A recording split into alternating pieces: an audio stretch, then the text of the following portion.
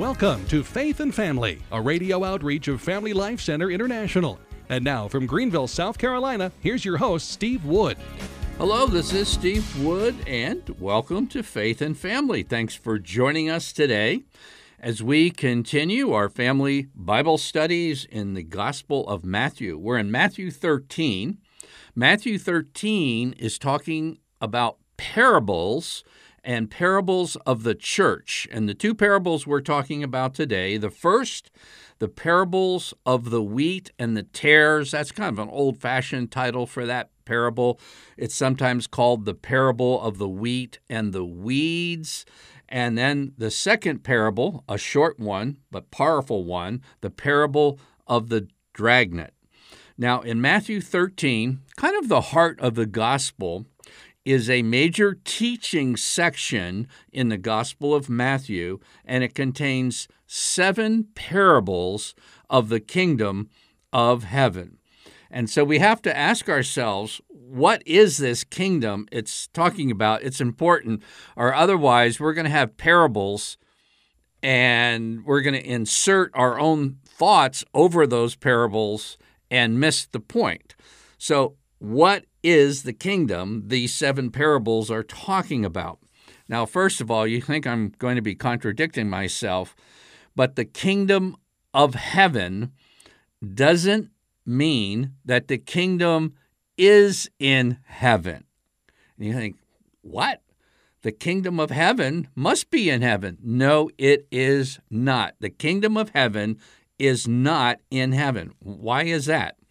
Well, okay, Matthew, a Jewish man, writing from what we know from the early church fathers, wrote a Hebrew type of gospel, a gospel particularly for Jews who are embracing Jesus as the Messiah. And there are those, particularly from the early church, who say that Matthew originally wrote in Hebrew, and then it was translated to Greek, and then finally we get it into English. And I'm thinking that very much could be the fact, but the reason, and it's a very simple reason, why Matthew says the kingdom of heaven, whereas the other gospel writers say the kingdom of God, is that the Jews had a very high respect for the name of God. Even expressing the name of God in a pious way, they try to avoid it and have some kind of substitute word. So in order to express the kingdom of heaven in a very reverent Jewish way, Matthew simply says the kingdom of heaven. But when he does so, he's not talking about, by and by kingdom. He's talking about how the Messiah's kingdom would be affecting life on earth, and that's real important.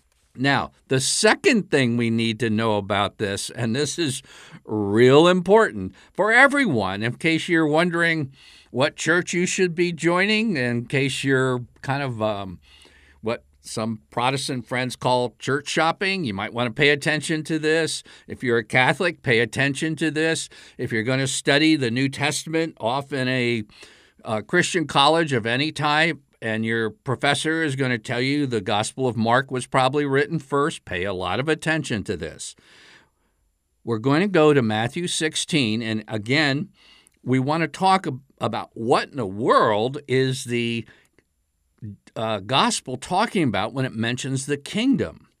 In Matthew 16 and verse 18, Jesus says, "And I tell you, you are Peter, and on this rock I will build my church, and the powers of death shall not prevail against it." The next verse, "I will give you the keys to the kingdom of heaven, and whatever you bind on earth will be bound in heaven." This is the only place in the Gospels, the only place where you find this conjunction of Peter, Jesus' church, and the kingdom of heaven all put together. And by the way, a very highly respected Protestant theologian pointed that out to me a few years before I discovered the Catholic faith. But here we're talking about, again, the only place in the Gospels, and it's from the lips of Jesus. He's basically joining the authority that he's giving to Peter regarding his church. And then how do I express the authority that he gives Peter in the church? He gives them the keys to the kingdom of heaven. That's the church. Just like when your son or daughter gets 16 and you want to let them use a car, you give them that authority, you give them the keys.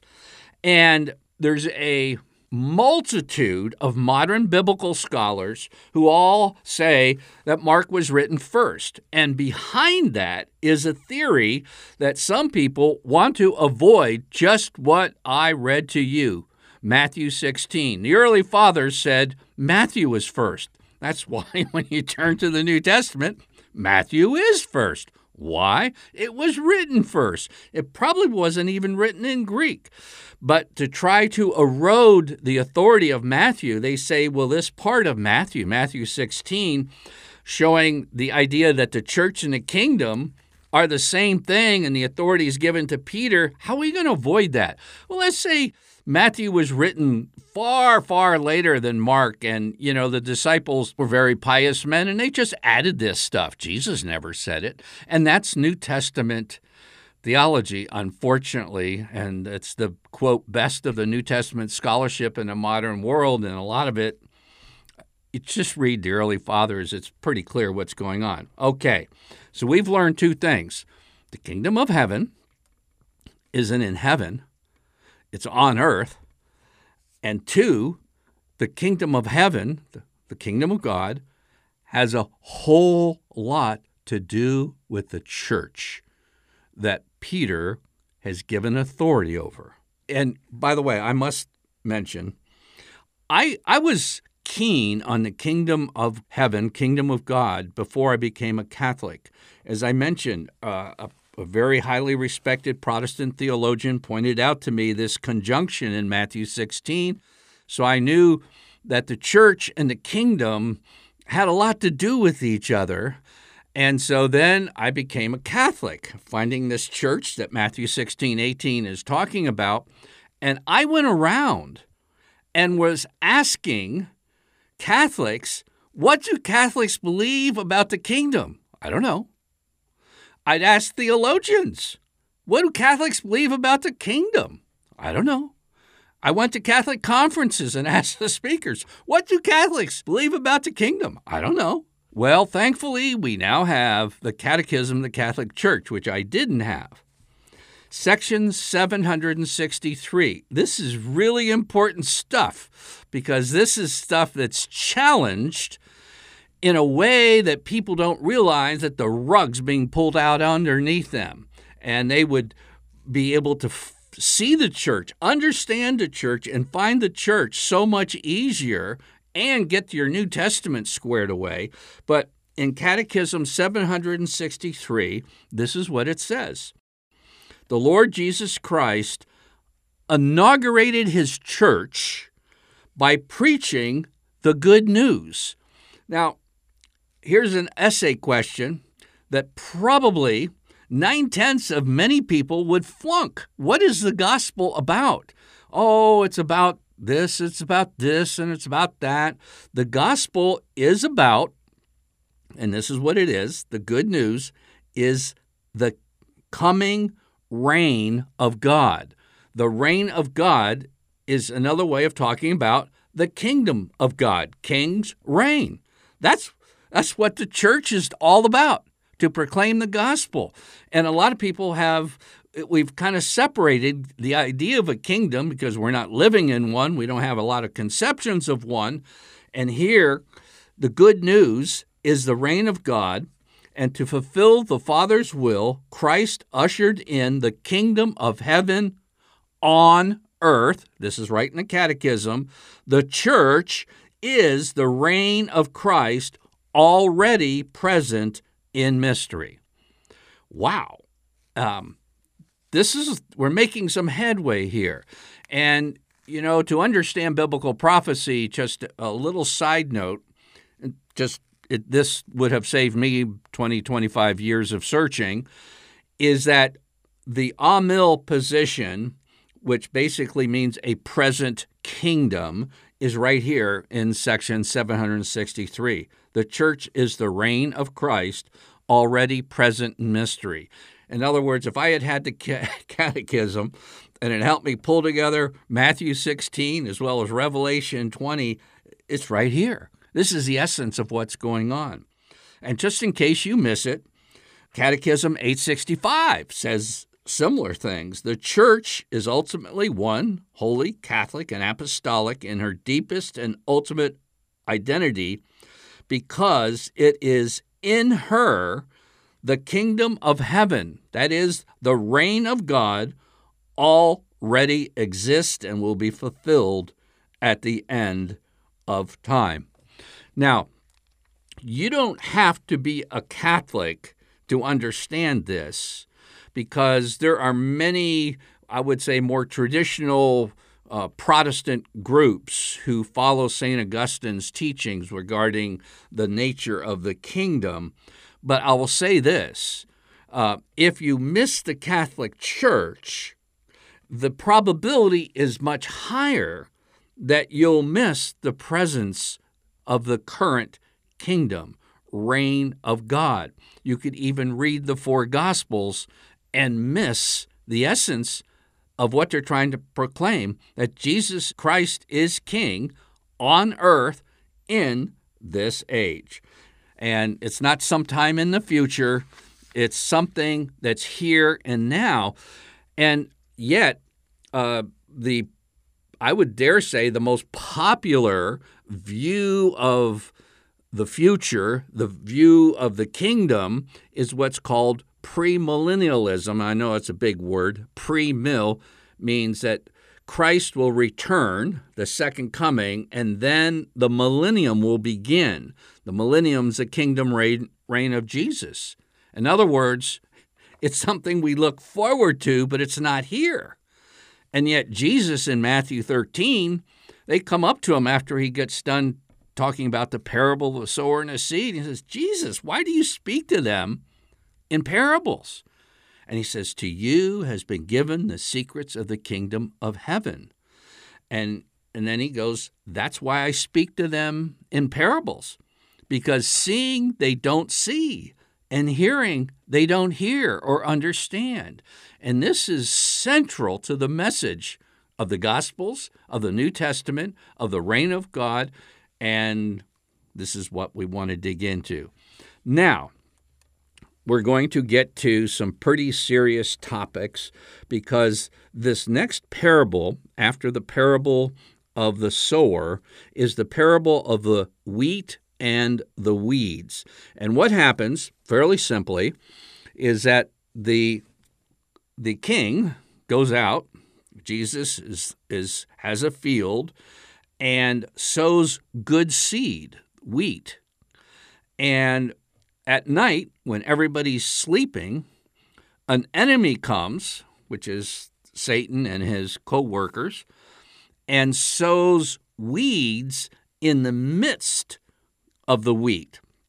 Now, I have a garden going right now, and actually my garden, you wouldn't have any need of discernment because the weeds are pretty obvious. There's too many of them. I got to get to work. But these weeds are a particular kind of weeds. Probably they were what's called darnel. And darnel is look-alike wheat. In other words, the good wheat was planted, and then the enemy comes, sneaks in, and plants counterfeit wheat right among the wheat. And so the servants of the king, that's us, we're Christians, we should be servants of the king, say, do you want us to go and yank out the fake stuff? You know, thinking like, who would want that in the midst of the wheat growing? And Jesus says, no, we don't want to do that, because in doing so, you might be yanking up the good stuff because they look alike. It's a good counterfeit. And only towards the end of the age will things begin to become super obvious. You see, the darnel, as it's reaching maturity, it then becomes distinct from the wheat. During the whole course of the growing season, which we call the church age, the two grow together and look very much alike from the outside. But at the end of the age, let me grab my Bible here. This is what Jesus said we can expect to go on. He says, at the enemy who sowed them is the devil, the harvest is the close of the age, and the reapers are the angels. And he says, as the weeds are gathered and burned with fire, so will it be at the close of the age. The Son of Man, Jesus, will send his angels, and they will gather out of his kingdom. Now, here is why I spent all of that time to very carefully define what we're talking about. His kingdom is on earth. His kingdom at this moment in history, the reign of God, is being expressed through his church.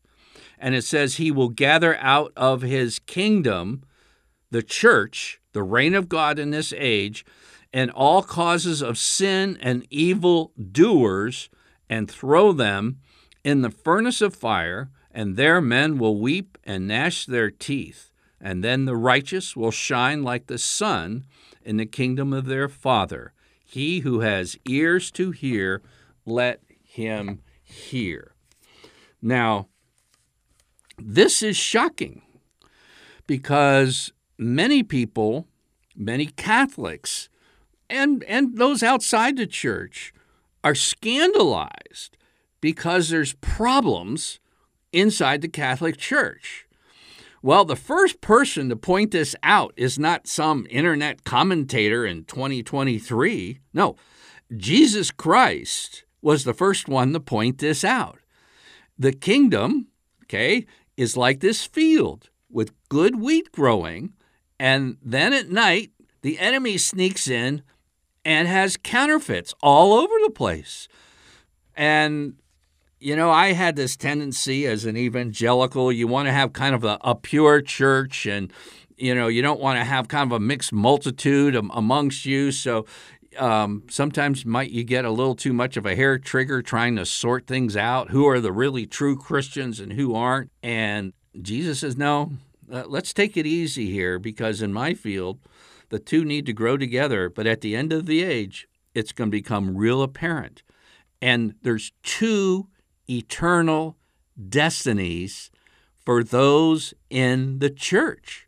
That's the point that Jesus was making, in the church. And why do I say that? We defined what the kingdom is, and I gave you 2 sections of the catechism and 2 verses in Matthew 16 to show the kingdom and the church in this age are talking about the same thing. By giving the keys to the kingdom to Peter, he was giving him authority in the church. And here Jesus is warning there's going to be counterfeits in the church. So don't be all shocked that I got to bail out of the Catholic Church, or I'll never become a Catholic because there's imperfect people in there. Well, Jesus said that. And where does the devil target his attack? Well, it's the church where Peter has the keys. So should we be surprised? No, not whatsoever. Now, I'd like to get at a notion, okay? And first, I'm going to pick on Protestants just a little bit, some Protestants, not all, okay? And then we'll talk about Catholics. Many times, Catholics criticize, and I believe rightly so, because other Protestants do believe this as well, particularly people who, like Lutherans and other good Protestants who read something like Dietrich Bonhoeffer. He said there's no such thing as a mess around loosey-goosey Christianity. It's the real deal, and if Christ is Lord, you obey him. Well, Catholics and other Protestants of a sober mindset criticize the widespread Protestant notion of once saved, always saved, meaning that if you profess faith in Jesus Christ as Lord, King, and Savior, you are eternally saved no matter how you live after that fact. This sounds bizarre, but it's very widespread. And a Catholic would hear that, you might not be able to theologically refute that. That's way off base. Okay, that's wrong.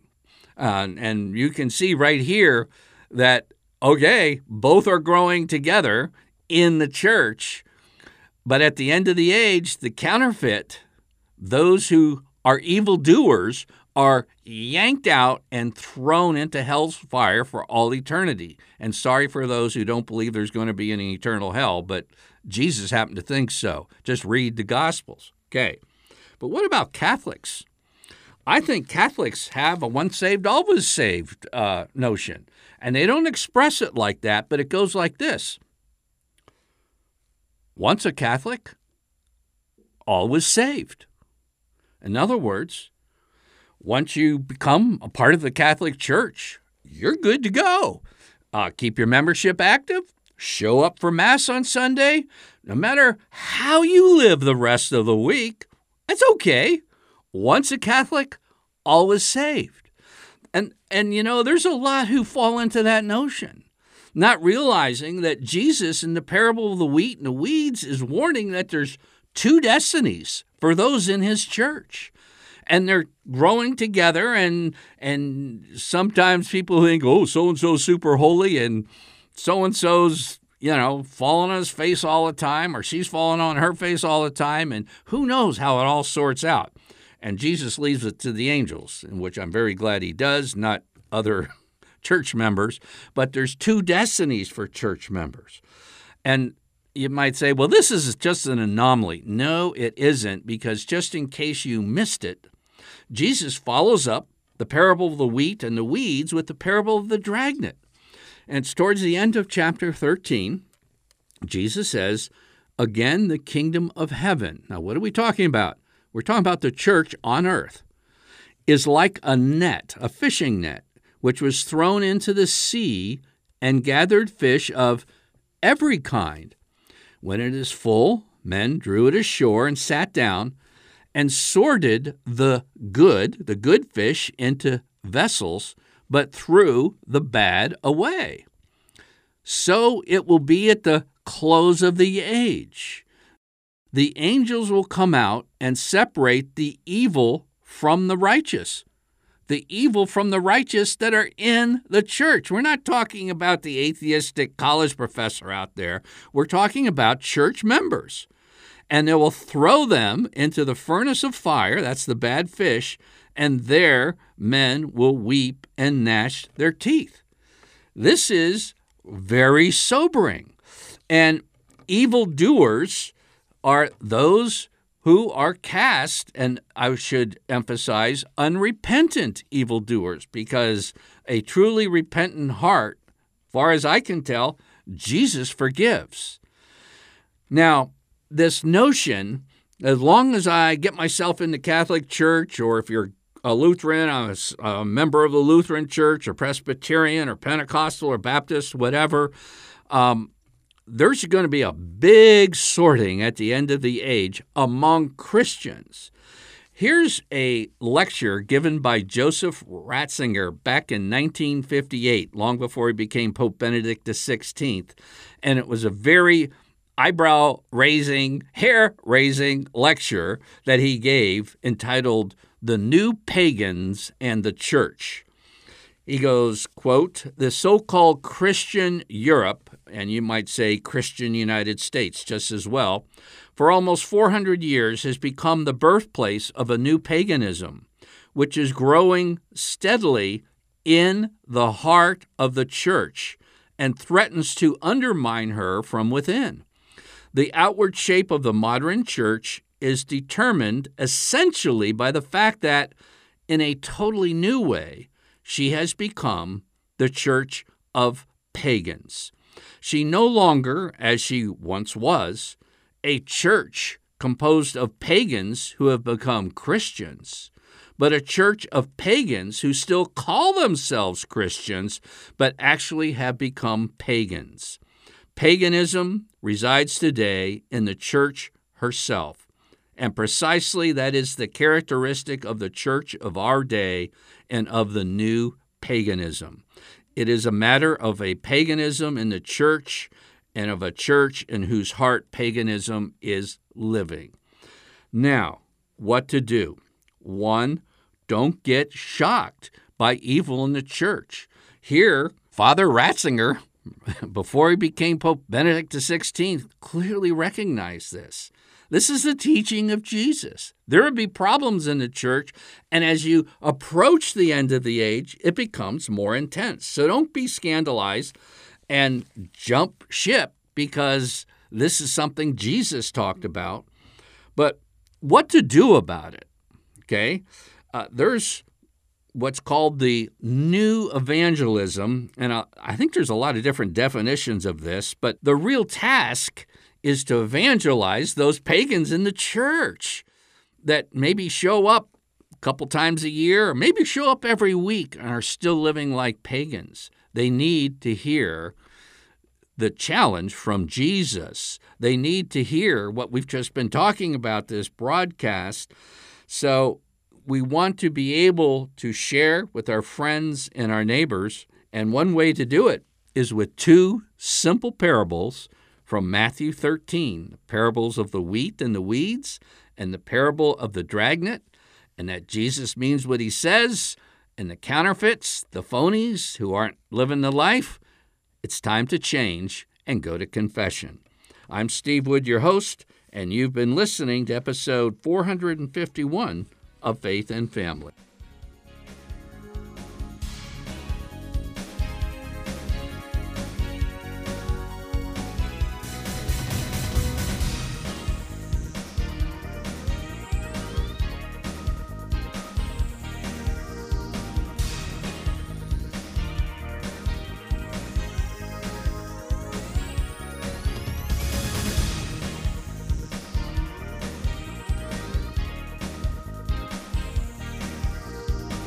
Faith and Family is a radio outreach of Family Life Center International.